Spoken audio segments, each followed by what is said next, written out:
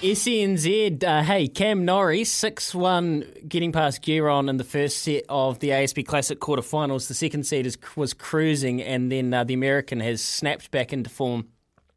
4 each here on Norrie's serve in the second set. But this is Phoenix Nation. It's all things A-League. It's all things Wellington Phoenix, both the men's and the women's. And right now we're very lucky to welcome in, a top A-League journalist found in ESPN Australia, New Zealand, a bunch of other places. You can go see him on Twitter.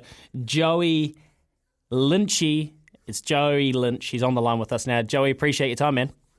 No, thanks for having me. Hey, it's been a really busy time in the A-League. We started off this hour chatting with David Ball about, and Ball, he's been around for a wee while, as you know. He said that was the most hectic game of football he's ever played in against Sydney in the weekend. So it's been a busy and strange old time, hasn't it?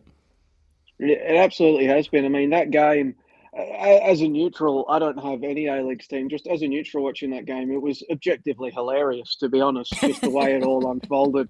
Just one team desperately needing a win, coming up against another team reduced to 9 players, and then having 2 penalties and missing both to lose the game.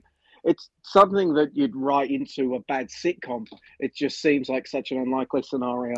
Yeah, the Ted Lasso writers wouldn't have come up with that, I don't reckon. It was that fraudulent as a concept, but it was reality. And look, the Phoenix, as far as we're concerned, Joey, have taken some momentum from it and go up to Brisbane with a really congested ladder and a chance to kind of start to put themselves really in a nice position to kick home hard and maybe find themselves in the top 6 from Australia, because we do get a little bit blinkered over here. How are the Phoenix considered as far as a top 6 prospect? I think the Phoenix generally, especially since Ufuk Talay has come in and taken over at the club, the Phoenix have gained a lot more respect. Obviously, during the doldrum years when it was them and the Central Coast Mariners largely propping up the table, they weren't considered with much seriousness. But ever since Ufuk Talay has come in, they are increasingly getting respect. And right now, if you were to poll the average A-Leagues watcher here in Australia, I don't think many would be surprised if you were to tell them that the Phoenix would be playing finals football this season. I certainly tipped them to be doing so at the start of the campaign. So I absolutely, not surprised at all that they're right in the mix now heading into this next period of games. A huge game up in Brizzy because they don't concede a lot of goals. The Phoenix have conceded too many goals and they lose their top goal scorer for the match. So a lot of focus will be on that. Elsewhere in the A-League, as I said at the top, it's been a wild old period. And I know you've been right across these sanctions dropped on Melbourne Victory for the Christmas Derby violence, and that's literally what it was. What a crazy storyline. And the A-League, or Football Australia, has not mucked around here with these sanctions, have they?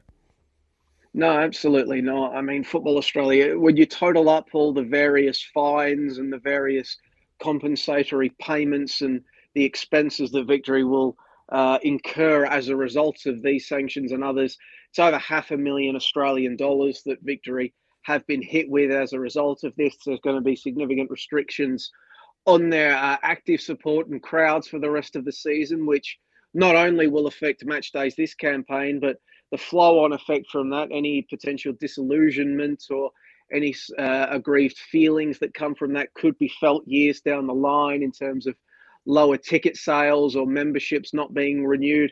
And of course, you've now got this sort of Damocles hanging over the club's head in that they're until the end of the 2025-26 A-League men's season, there are suspended points deductions, 10-point deductions for every time a triggering event occurs between now and then. So not only are they being hit financially in the hip pocket now and in their crowds, but there are points deductions hanging over them in the near future, even though those potential points deductions and the scope of what can activate them probably could have been greater.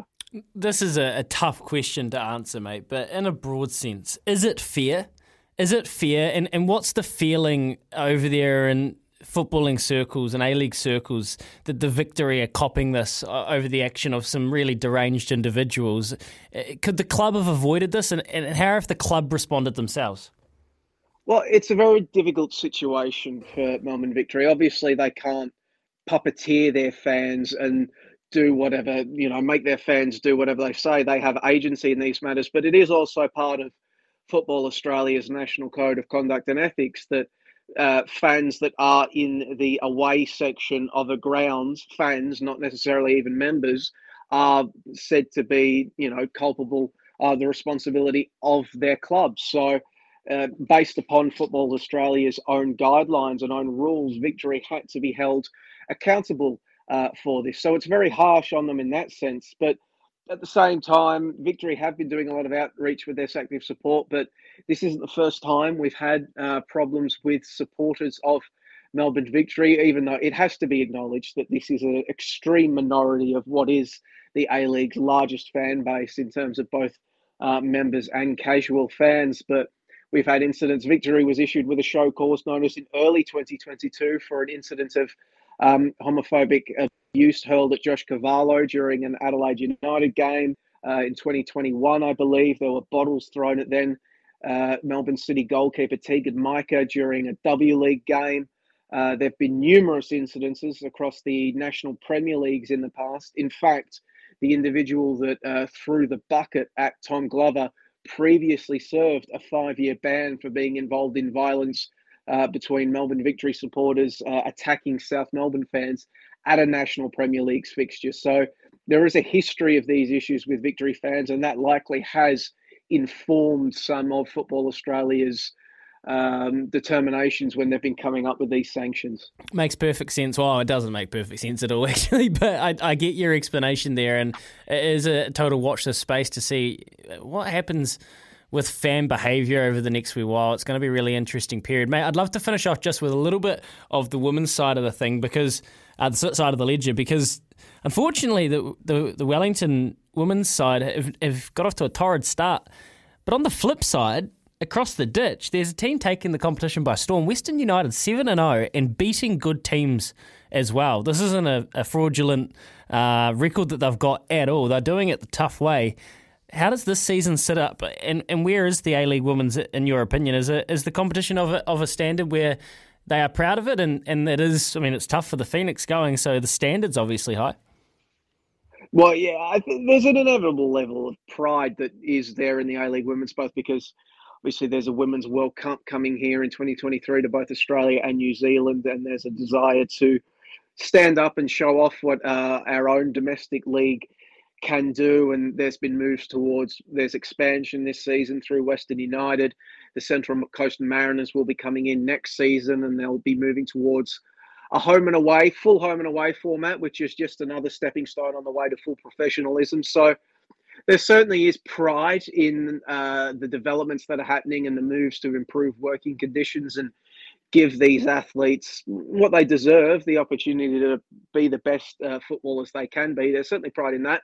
It can't be gotten away from that the standard of the competition isn't as high as it was previously when you had the Matilda, the likes of Sam Kerr and Caitlin Ford and all these other Matildas running around the competition week in and week out. And you had some really huge names coming from internationals coming and playing in it. But still, it's improving slowly. Once again, the players that have stepped up to fill those voids left are getting more game time, more minutes each and every week. And with that comes improvement. And I think this season we are beginning to see some increases in standard from last year. And the competition, it's also, well, we're really, I think, beginning to see it settle into sort of the tiers of clubs that we would expect. We've got, well, those we would have picked at the start of the season: Melbourne City, Sydney FC, Melbourne Victory, Adelaide United, sort of breaking away. Western United had a good squad. I don't think anybody was expecting them to go undefeated across their first 7 games, beating every finalist from last season, but they're up there as well. And then we're seeing the teams below there that have younger squads or not as highly credentialed squads, or clubs like the Wellington Phoenix that have just as much of a developmental focus to them as a competitive one towards the bottom of the table. So it's sort of going as one would have predicted, barring, of course, Western United really rushing out of the gate in their first year in the competition. Outstanding, mate. You can read him at ESPN Oz New Zealand. You go find him on Twitter. Joey Lynch, you've been fantastic. Covered a lot of base there with us. Joey, really appreciate it. Go back and enjoy your Thursday. Thanks for having me on, mate. There you go. Joey Lynch, outstanding. And that right there is Phoenix Nation. Woohoo! Debut and loved it. Go on the Knicks. Go on the Phoenix women as well. It's tough. It's tough.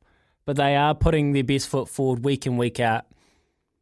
And they're doing it with increasing resource, but more could be done. So we'll watch them, and we'll watch the men as well this weekend against Brizzy. Tough gig up against for the women against that western side, though. They are a juggernaut. Expansion doesn't often work, but it has there in the A-League women. It is 6 minutes away from 4 o'clock, and this was Phoenix Nation.